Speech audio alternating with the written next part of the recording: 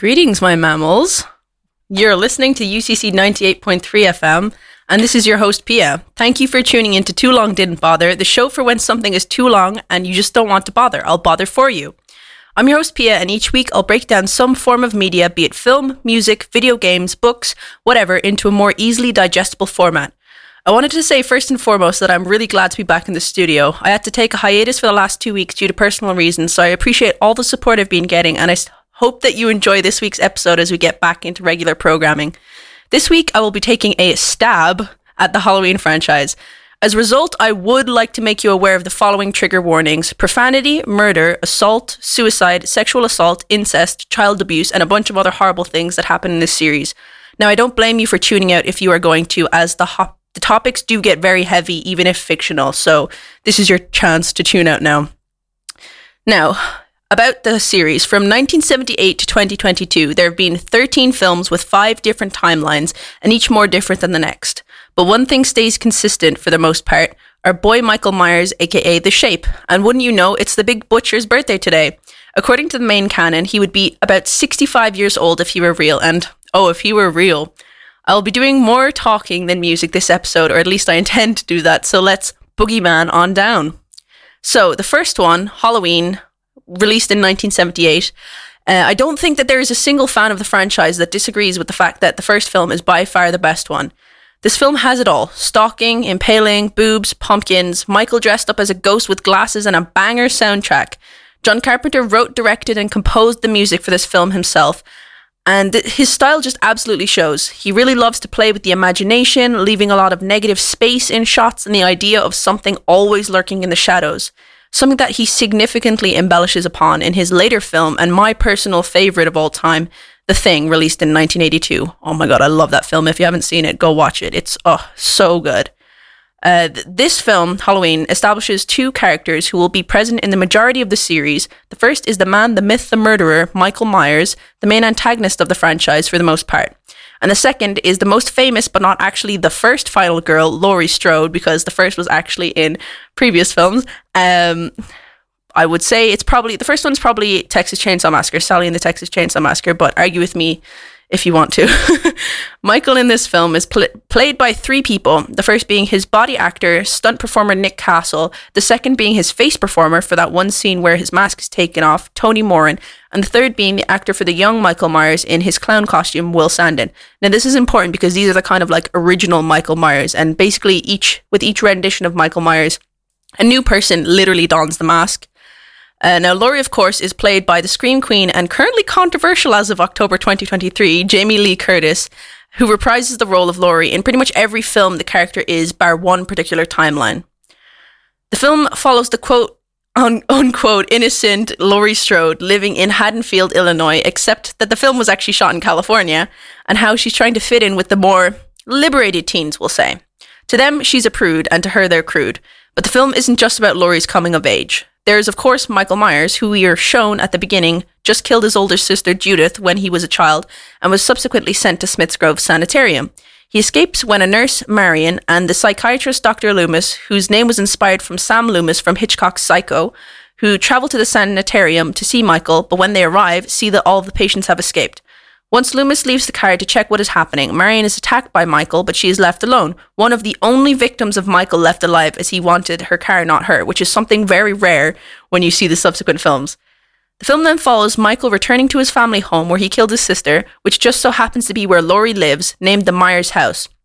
Before he gets there, though, he picks up his signature look by killing a mechanic and stealing his clothes, along with stealing the mask and knife from a local store.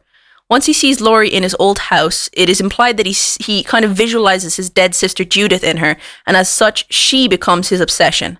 From then on, he stalks her, kills all of her friends, and it eventually comes to a head-to-head between Laurie and Michael, where Laurie stabs him in the neck with a knitting needle, and in the classic baddie looks dead but isn't dead trope, Michael sits right back up. The film ends with Michael being shot by Dr. Loomis and falling off a balcony.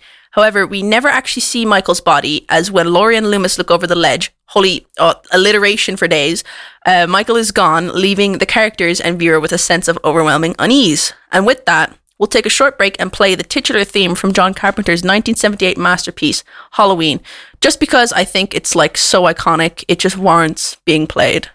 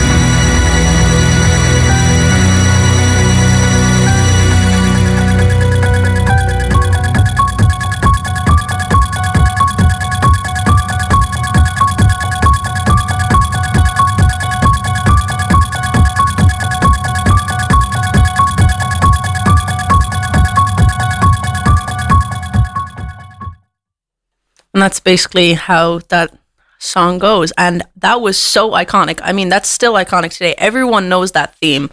I mean, every October I pretty much set that as my ringtone, even though I usually have my phone on silent in lectures, but to get in that ooky spooky mood. But anyway, let's move on to Halloween 2. So this one was released in 1981, and this film picks up where we left off from the first one.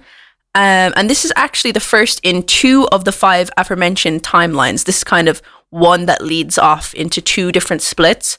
With this, we see Michael, who has fallen off a balcony, as we mentioned previously, skulking through Haddonfield, killing pretty much everyone he comes into contact with.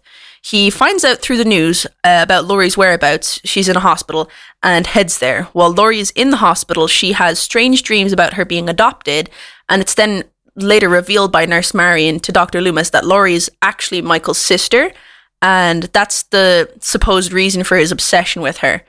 There's a big kerfuffle, as usual, with Loomis and Laurie fighting Michael in honestly one of the cooler scenes in the franchise, with Laurie shooting Michael in both eyes, causing bloody tears to fall down the front of the mask, which looks pretty sick if you've seen it.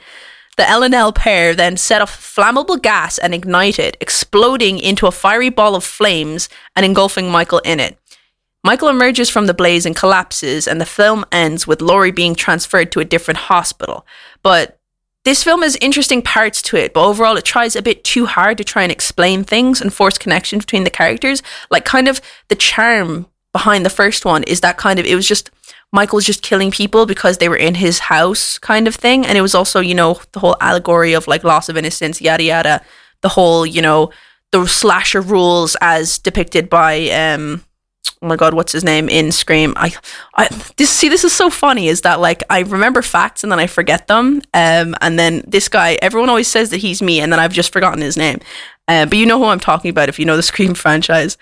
But it's like, I don't know, this one, Halloween 2 is a bit too dramatized, and you'll see this again in the subsequent films where it very much like something that was so raw about the first one is like taken and made into too much of a story, and that kind of ruins the whole aspect of it. I really just think that it needs to be simplified down in order for it to be a good movie, really, especially if it's a Halloween film. But pretty much all of the subsequent films have a big story as part of them. But the best thing about this film is the soundtrack, and oh my goodness, is it like the first one, it's iconic, the soundtrack is great, but this one takes that and just plays with it on a way bigger level. Now, the soundtrack was composed by John Carpenter, but also Alan Howarth, and it's just like, oh my goodness, it just embellishes upon things. Now, I actually won't play a song from each film, as we'll be here all day, but this one I think deserves a special mention. It's the track, The Shape in Laurie's Room from Halloween 2.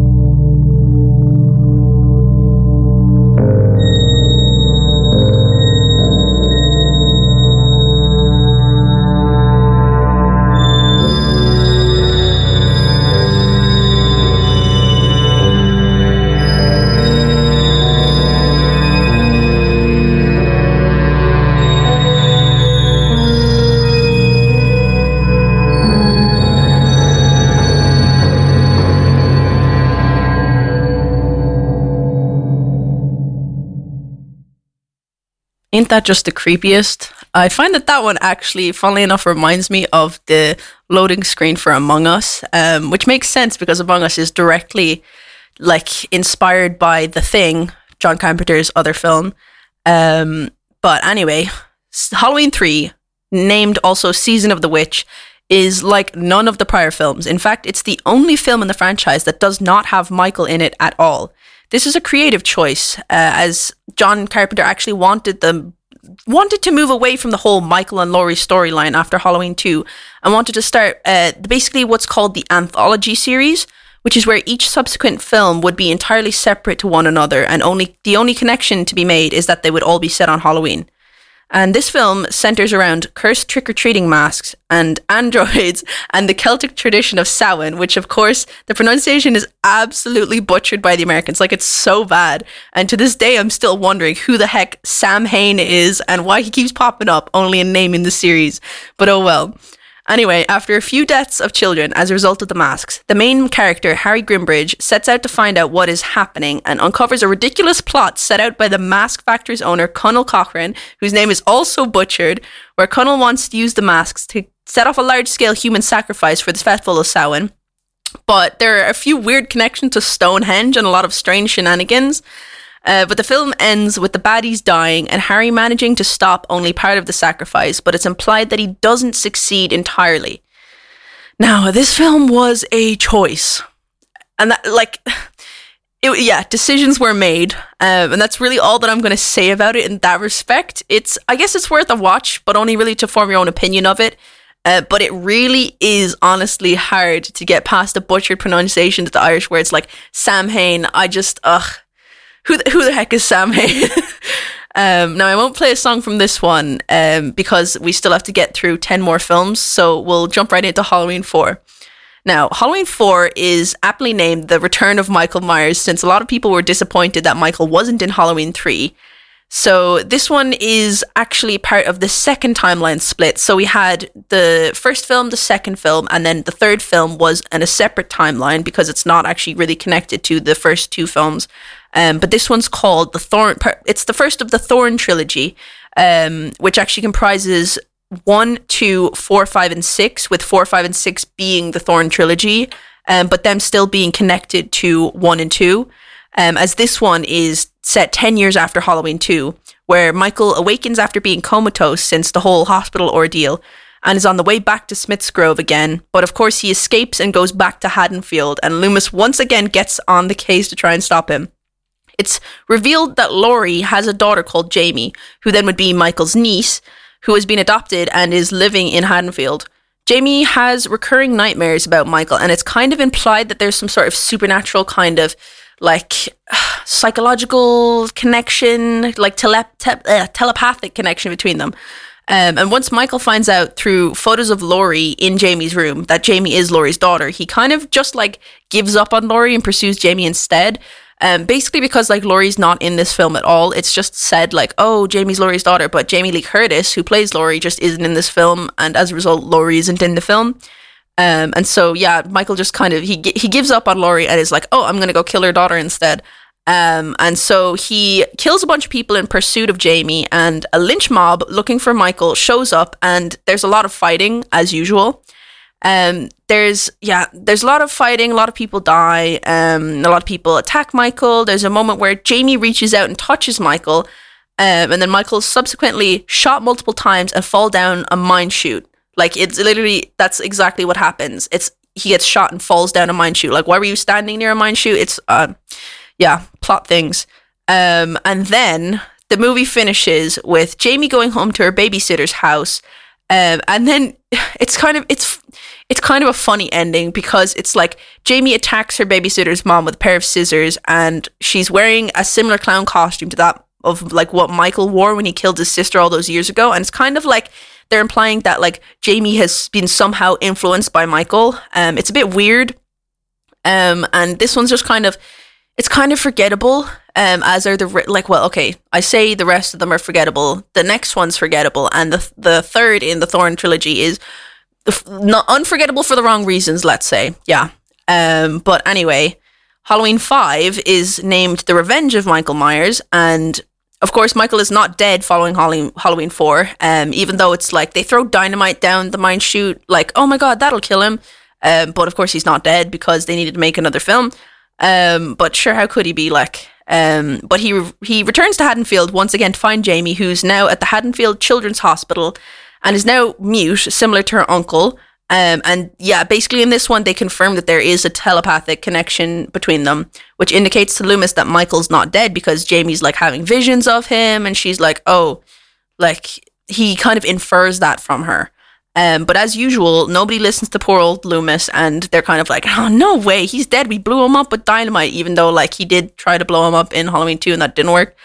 But anyway, Michael once again goes on a rampage to find Jamie, but Jamie actually seems like she does want this to end. It's kind of like, they're kind of like, oh, she was influenced by him kind of thing, but then she kind of like snaps out of it almost, and then she's no longer mute, and then she like helps them through her like visions and stuff. And Loomis and the sheriff, who's Sheriff Mackey, I believe, and he was in the previous film, they basically set a trap for Michael at the old Myers house. But of course, it doesn't go as planned, as nothing ever goes as planned in these films. But they do eventually wrangle Michael and promise Jamie that he will rot and die in jail, basically, that'll stay in jail forever. But she says that he will never die, signifying that there is going to be another film in this series, and they're going to keep making money off it and beating this dead horse. This one ends with Jamie visiting Michael to find his cell empty, and her crying because she realizes that not only is he alive and he's escaped, but she's going to have to return for the final film in this trilogy, which is by far the worst and my least favorite in the entire franchise. And now that is like, one of the other films is also like close to that, but this one's just like monumentally worse. But so the final in the Thorn trilogy is Halloween 6, The Curse of Michael Myers. And as I've said before, it's my least favorite. It's set 6 years after the last and opens with a strange person named the Man in Black, not to be confused with the Men in Black, which is one of my favorite movies of all time and one of my favorite series of all time, and is just significantly better than this movie in all way, shape, and form. But anyway, the Man in Black is the leader of the Cult of Thorn, hence why this trilogy is named the Thorn trilogy. And I'm once again going to give the warning for sexual assault and incest for this one, because this one is the one that contains it. But basically, the cult forces 15-year-old Jamie to give birth to a baby, which was in vitro fertilized using Michael's sperm. Yeah, they decided to go that route with it, which is just wild. But anyway, she manages to escape with the baby and flee, but Michael follows them because he's like, oh, like, I don't want that baby getting out. That's my baby kind of thing. It's weird. Okay, it's strange. They eventually meet up with, so the baby and Jamie eventually meet up with Loomis once again, and a few others, including a kid named Danny who has visions of the man in black telling him to commit heinous acts. And oh, by the way, Paul Rudd is actually in this film. Yeah, just a fun fact amongst the creepiness. He does not make this film better. But he plays the character of Tommy, who will be important later. But yeah, he's just like in the film. And I remember watching this the first time and I was like, oh, there's Paul Rudd, I guess. Yeah. But anyway, it's revealed that the cult has taken over Smith's Grove and was using it as a facility to perform DNA experiments on people using the so-called power of the thorn. And since Jamie's baby is the successful manifestation of that attempt, Michael wants to, dispose of the baby, who is then named Stephen by one of the characters. I believe Danny names him, but Michael turns against the cult and kills them all, and the Thorn trilogy ends, finally, with Michael getting injected with corrosive liquid by Paul Rudd's character, and he beats Michael with a lead pipe, which is honestly the best scene in the film, because it's just like, yeah, okay, finally, beat him to death. Hopefully he dies this time, but of course we know that there are still, a bunch of more films. There's still, 7 more films. But anyway, everyone but Michael leaves the sanitarium. And but Loomis as well, who sees that Michael's mask is the only thing left of him. And finally, it's over. That trilogy is just, oh my goodness, god awful. And I really, really don't like this movie. It is not good. Honestly, I would not even recommend watching it for the sake of knowledge. It's just that bad. The whole Thorn trilogy is that bad. The first one's kind of like, oh, okay, yeah, this is interesting concept. Oh, Laurie as a child, where is Laurie kind of thing. And it's like, oh, the child is just like Michael, yada, yada. It's just, it's just kind of cringe. But anyway, we need a cleanse. And this comes very happily with the return of the character of Laurie Strode in the next film, Halloween 7, aka Halloween H20, or H2O as some people also call it. This one's is a separate timeline to Anthology and Thorn, nicknamed the H20 timeline, or the timeline where Laurie has a son. So the previous one's Laurie has a daughter, this one's Laurie has a son. And this is the other timeline that's connected to Halloween 2. And it's called Halloween H20 because it was released in 1998, 20 years after the first film, and is also set 20 years in the future. 20 years after the first film. This timeline includes 1, 2, this film, and a sequel, which we'll discuss. Jamie Lee Curtis reprises her role as Laurie, and this one is actually, it's pretty decent, to be honest, as far as sequels and stuff go, and beating the dead horse goes.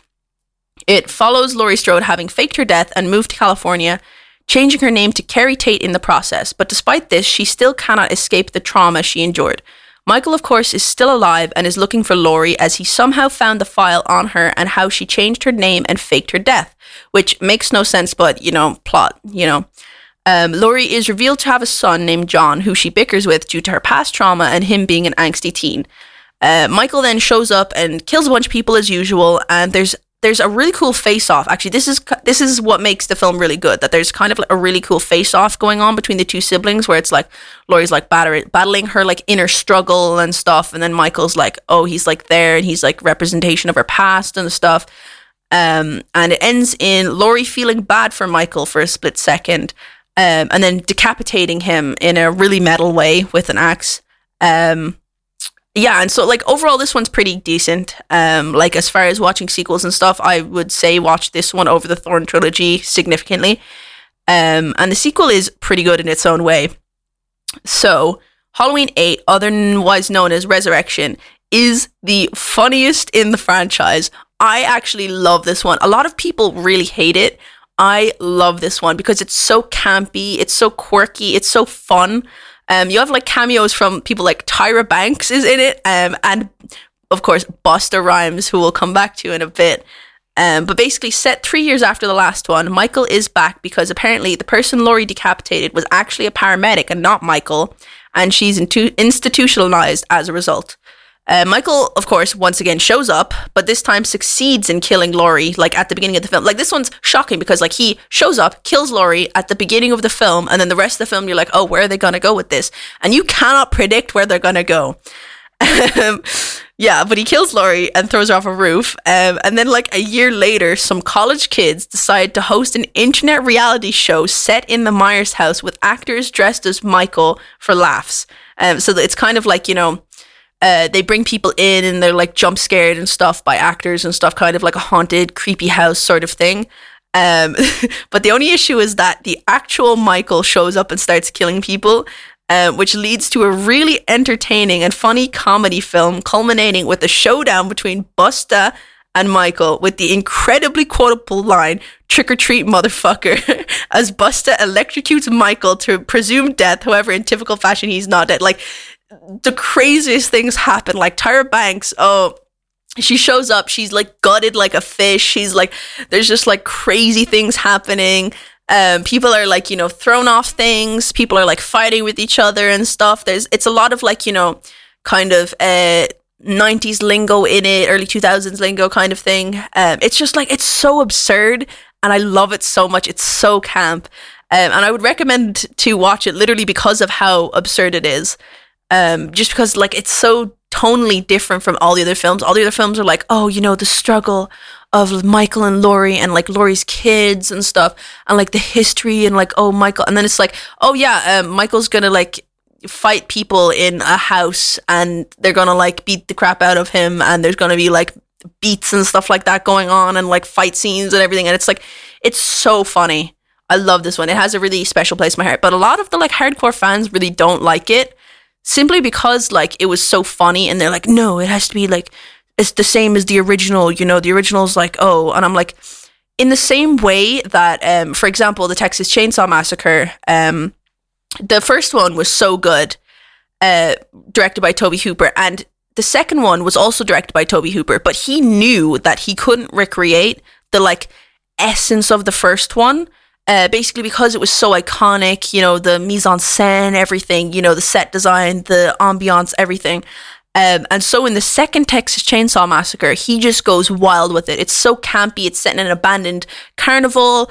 You know, you have like, you know, them having like an allegory, like, oh, sex or the saw, them making fun of Leatherface being a virgin and stuff. It's like what is going on in this film? And that's exactly what's going on here. It's very much like they're taking the piss of the Halloween franchise and how, like, you know, Michael kind of representing like the serious element of it and them just like beating the crap out of him. And they're making fun of the franchise as a whole and how it's like basically just like an entire cash grab. And I love that so much. But of course, like the hardcore fans that are like, you know, the purists, I guess you could call them, they're like, no, but anyway, then moves on to Halloween 9, which is also called Halloween. And now this one, it's funny because there's 3 films in the franchise that are all called Halloween. And so I'll explain each of them. The original Halloween, I'll call the original Halloween. And then this one's Halloween 9. And it's also called Halloween. And it's the first in the 4th timeline, named the Rob Zombie timeline, because it was directed by none other than the living dead guy, Rob Zombie. This one's very stylistic and is often compared to be more like the Texas Chainsaw Massacre and has a more narrative storyline. Now, Zombie starts off by establishing a significant backstory for Michael and his home dynamic, with a lot of the same character names like Judith, Loomis, etc. Michael ends up killing his sister, her boyfriend, and his mother's abusive boyfriend, and a school bully, not a buddy, but sparing his infant sister Angel, and he's then subsequently institutionalized. He spends his days making masks and killing people, leading to the person Michael loves most, his mother Deborah, killing herself. The alternate Laurie comes into the film, and once again, all of her friends are killed by Michael, and similarly to all the other films, Laurie and Michael have a showdown, and neither of them die at the end. That's kind of like, I don't know, it's very similar to the first film in many ways, but it's also very different, and I kind of like the way that he kind of spun the story in a slightly different way. But the sequel to Rob Zombie's Halloween, also called Halloween 2, it follows a very similar plot to the original Halloween 2, with there being a connection between Laurie and Michael. This film goes the same way, with it being set in a hospital for a good chunk, and then Laurie finding out that she's Michael's sister. the baby that he spared. There is some weird Oedipus thing that happens with the weird hallucinations of their shared mother, and the two kind of like reconcile a bit. It's kind of strange.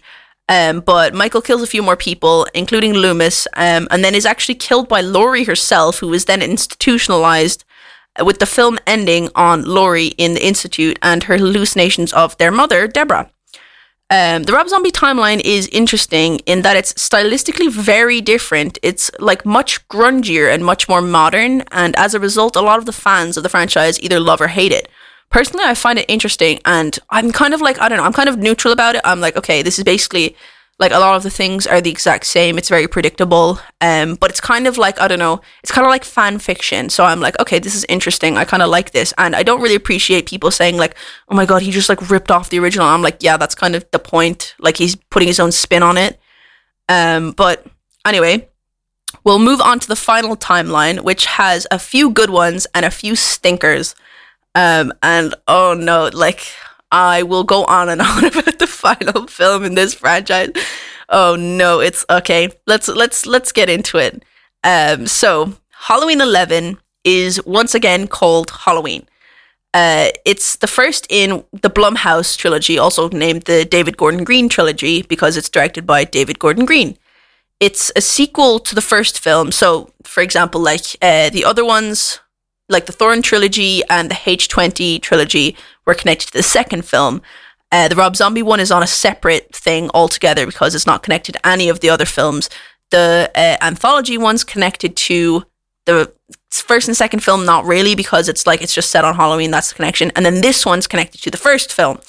But that kind of doesn't make any sense in the first one, and this was a big criticism of it, because in the first one, Halloween 2018 or Halloween 11, basically they make fun of the fact that like people, so how it's brought up in the film is that people are like, oh, didn't they say that like Michael was like Laurie's brother? And they were like, no, people made that up as a rumor and to try and like separate it from Halloween 2.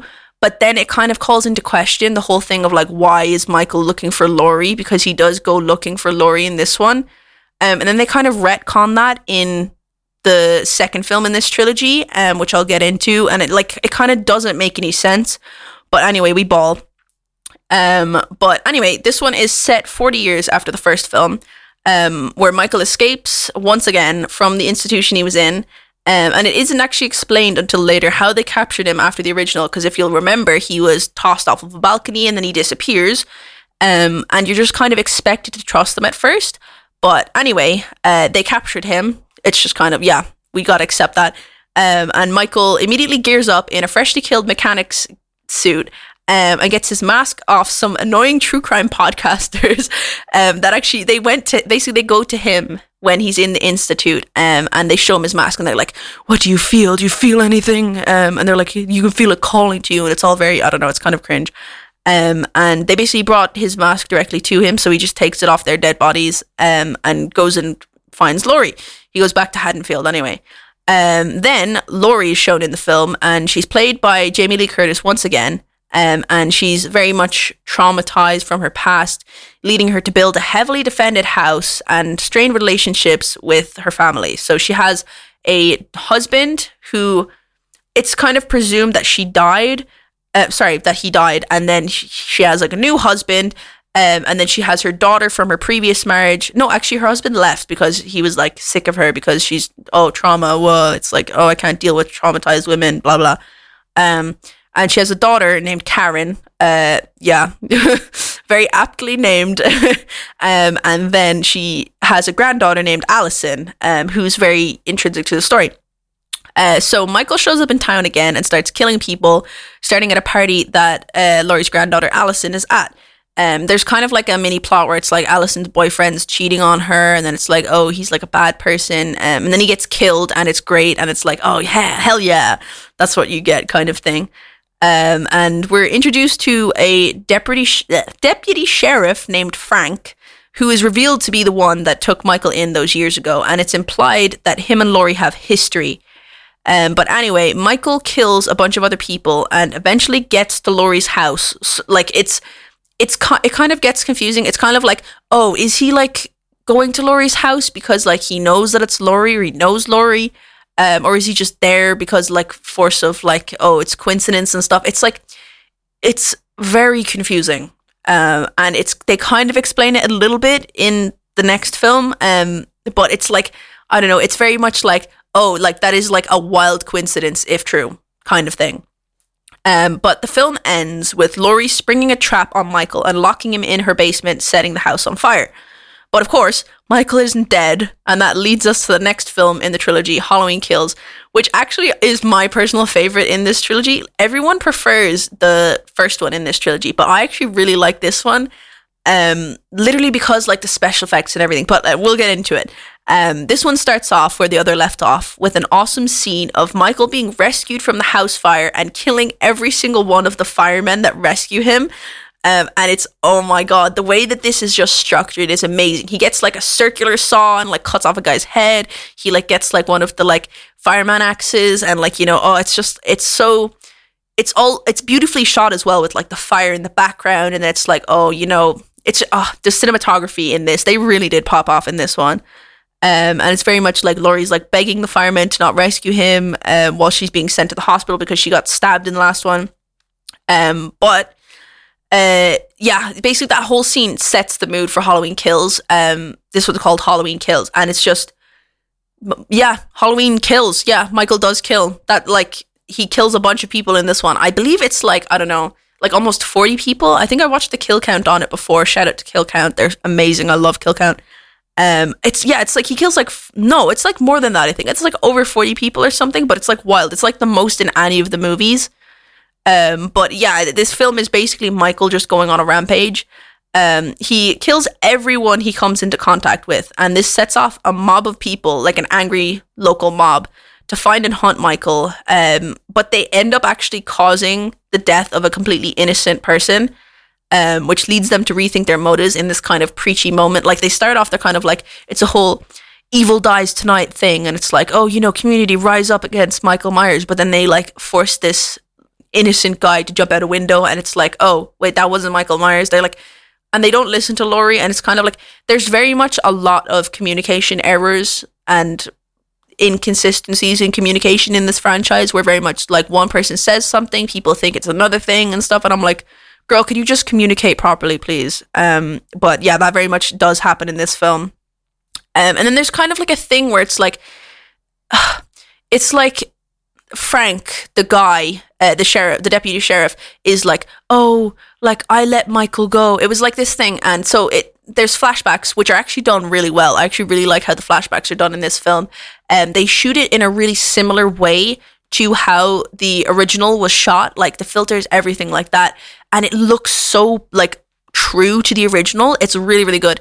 And it's basically revealed that the deputy accidentally killed his sheriff at the time, thinking that he was Michael Myers, and then he's like, oh my god, I killed a guy, oh my god, this is so shocking. And then he's kind of like struggling with that, and then he like comes to terms with that, and it's like, oh well, like, you know, we're all Michael Myers, and it's like, oh, we're all the evil, you know.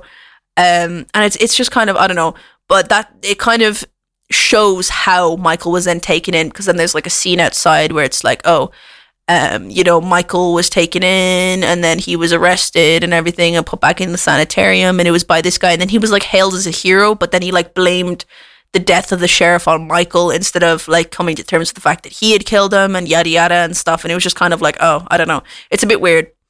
But anyway, nothing really actually happens in this film besides lots of people dying and the whole like preachy bit of like, oh, community, yada yada, whatever and stuff.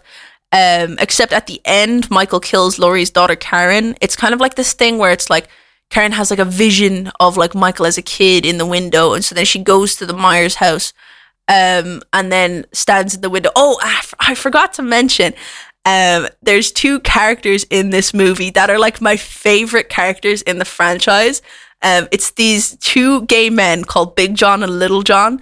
And they bought the Myers house because they're fans of, I guess, Michael Myers and like true crime and stuff. Because in the film, it's true crime, but obviously in reality, it's fiction. But they're basically just like horror fans, to be honest.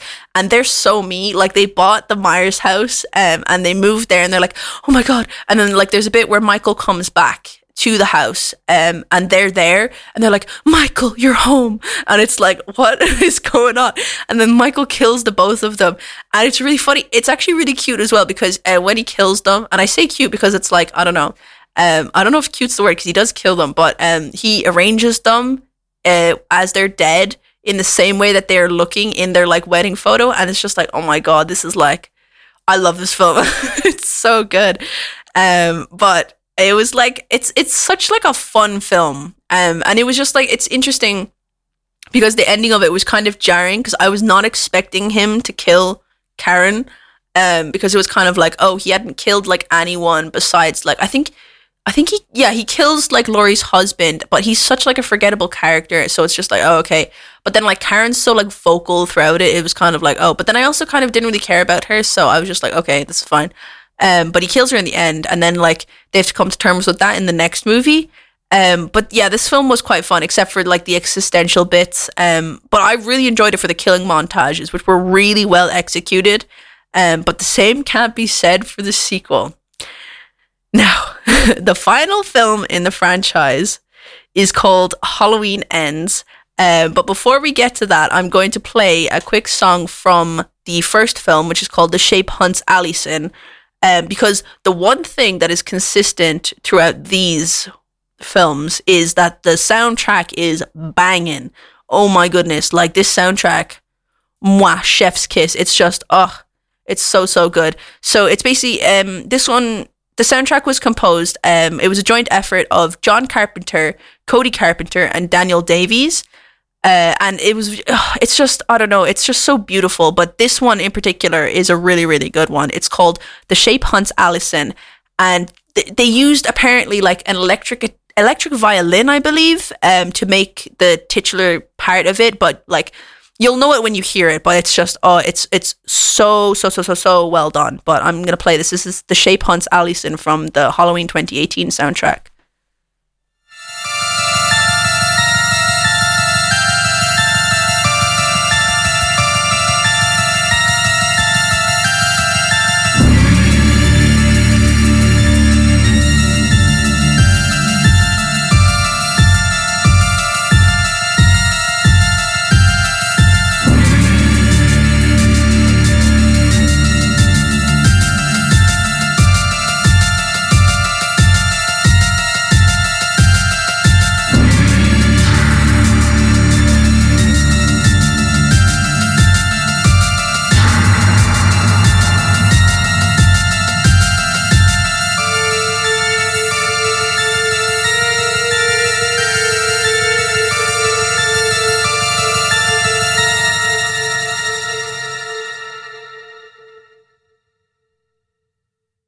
That was The Shape Hunts Allison from Halloween, the 2018 one. Yeah, and so, like I said, the final one, Halloween 13, is called Halloween Ends because it's kind of like, wrapping up. It's supposed to be the final Halloween film, and who knows if they're going to make a new one. They might if they want more money, but this one's supposed to be kind of like wrapping up the entire story, everything like that. And it did not wrap up the story very well. I really do not like this one, but I'll talk about how much I dislike it once I summarize it. So it centers not around Michael at all, but around a love story between Allison and this dude that shows up called Corey. Basically, he's introduced as having accidentally killed a child he was babysitting. By pushing him off like a banister over stairs, and it's very much like the kid dies, and they're like, "Oh my god, he killed someone," and then he's kind of like outcasted because he killed a kid, blah blah, whatever, even though it was an accident. And then he shows up, and him and Allison start to get together, and it's very much like, "Damn, Allison, you like moved on so quickly." From that guy, like your boyfriend that got killed in the first one, like that was not that long ago. That was literally like 2 years ago. Like that. No, that wasn't even. That was like, because this one's set like a year after that one, and that one's set like literally the day after the other one. Yeah, so that was literally only a year, and I'm like, okay, you're gonna go out with this guy who like could have murdered, accidentally killed a kid. Like, okay, work. Respect, but also I'm like, okay, girl, what are you doing? You need to go to therapy first, because she has not been to therapy. Yeah. Anyway, so what happens is Corey somehow stumbles upon Michael Myers, and he's very much like, he starts off like feeling like, oh my god, maybe I'm gonna kill again and stuff like that, and then he meets Michael, and then then he just goes and like starts killing random people, and it's like, dude, what are you doing? Like, go to therapy. Don't like go around killing people. Like, it's so strange. And then he basically becomes like, he pretends to be Michael, or at least his protege, and it's basically like he goes around killing people akin to Michael. And it's very weird, and it's very much like, is he trying to impress him? Is he trying to emulate him? It's kind of like, I don't know. It's weird.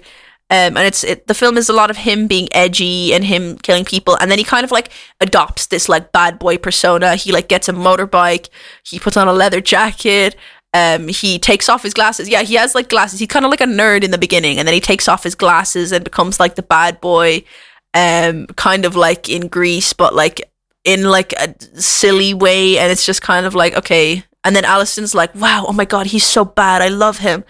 And then Laurie is kind of like, this dude's bad news. I have a bad feeling about him. And she's still kind of coming to terms with the fact that her daughter's dead, her husband's dead, all of her friends from her childhood are dead. She's like, oh my god, my granddaughter's all I have left, kind of thing. And now she's going off with this weird guy that she doesn't think is very safe, and has a bad past. And she kind of like, girl, don't do it. And it's very much a lot of Allison saying like, but grandma, I love him and I can change him type kind of things. And they have a fight, and Allison like leaves, and she's like, oh my god, let's run away together. And then the two of them, like, they try to run away together, and then it's kind of like, okay, what ends up happening is Corey is like, oh, I'm gonna kill your grandmother. And Allison's like, don't do that. And Corey's like, well, I'm going to do it. And so Laurie's like, okay, well, I'm going to, touche, because I'm going to kill myself first. So then he goes to her house knowing that she's going to kill herself, or supposedly, with the intention of killing her first, so she doesn't, except that it was all a ruse. And then instead she like kills him. She like tries to kill him instead. And then Michael shows up. And then, so Michael then kills Corey. Then Laurie comes out and she's like, oh my god, Michael's here. Oh my god, let's fight Michael. And so then everyone bands together. They subdue Michael. They kill him. And then they put him in like a meat grinder. German reference. But yeah, they put him in a meat grinder kind of thing. It's actually like a car, like an automobile crusher. But it's basically, it becomes a meat grinder for that one bit. And it's very much like, there's like this kind of thing, and it's like, oh, the evil's in all of us kind of bullshit. And it's not good. And I was just greatly underwhelmed at this movie, and I don't think it's worth the watch, to be honest. Like, sure, you may think I'm selling it short by being this brief about it, but it really doesn't deserve the time for a full-on, like proper, like preachy explanation like any of the other ones that actually are quality. But it's basically like, I don't know, they hyped it up as like the final showdown between Laurie and Michael. And Michael's in the film for like 5 minutes, like at most. And then he just gets put in a meat grinder, and that's it. And they're just like, oh yeah, look at this. Oh my god, amazing. But anyway, that's all of the film summarized. But funnily enough, when I saw the original 1978 Halloween for the first time, I believe I was like 12 or 13, and I did not think that it was good. I guess it's just because it wasn't as bloody or gory or jump scary as I'd anticipated it to be, and like I had just gotten really immersed in Five Nights at Freddy's, so I feel like that had rotted my brain at the time. But thankfully I had the cop on to rewatch it a few years ago. And thank goodness I did, because I fell in love with it, and I realized that the true reason why I didn't like the film the first time wasn't that I thought it was uninspired. It was actually because it inspired nearly every horror film that came after it, and in that way I basically had already seen it through every other subsequent slasher. It's interesting how that works. One very poignant example I can think of recently that isn't even from a horror film is actually from 2022's The Batman, where, and spoiler if you haven't seen this film, and if you haven't, go watch it. The Riddler strangles the district attorney Gil Colson in a similar way that Michael Myers strangles Annie in Halloween. Annie's one of Laurie's friends, with both of them like wiping away the condensation on the windscreen of their cars before they die, which is an indication of the murder already within the vehicle. Now, I think that iconic doesn't even do the original film justice, as it's more than that. Like, there's a reason that shops still sell the original Halloween mask, which actually, fun fact, was a William Shatner mask painted white. They basically just painted a William Shatner mask and like cut out the eyes a little bit. It's literally that easy. But the original mask is the original, the most memorable, and honestly the scariest. And this is important because though there are like 12 other films, there are 11 other masks, which each both trying to recreate the feel of the original along with the essence of Michael and his mask, but none really come close to the first one. And the original is my absolute favorite. And if I'm being honest, there didn't actually need to be any sequels at all. As much as I love a few of them, like Resurrection and stuff, they didn't need to exist. But I do want to mention that the only film in the series directed by John Carpenter was the first one. Though he did have like some significant influence in a few of the subsequent ones, like especially like Halloween 2 and Halloween 3. But that's like the fact that he directed the first one is the reason why it's the best, because it's just like, it's so John Carpenter, it's so eerie, spooky, but do with that information what you will. But like, you know, it's such an iconic franchise, and you know, Michael Myers is in like everything. He's recently been added to Fortnite, which is so wild. I'm like, okay, I never would have expected this at all. But you know, I mean, I just hope that they add like, you know, I don't know, Leatherface or something. If they've already added Leatherface, I'm gonna be shocked. But I know they added Ash Williams from Evil Dead. Shout out to them as well. We'll be doing an Evil Dead episode in the future, I would say. But that's just what I think, though. Anyway, about the whole franchise. I hope you enjoyed this week's episode of Too Long Didn't Bother, and maybe you'll check out the films for yourself. The next episode will be on the Five Nights at Freddy's franchise in celebration of the release of the upcoming movie, so tune in next time for that. And with that, I'll leave you with one of my favorite songs from the first film, The Reaper / Don't Fear the Reaper by Blue Oyster Cult. And I'll just get that up. Doo-doo-doo.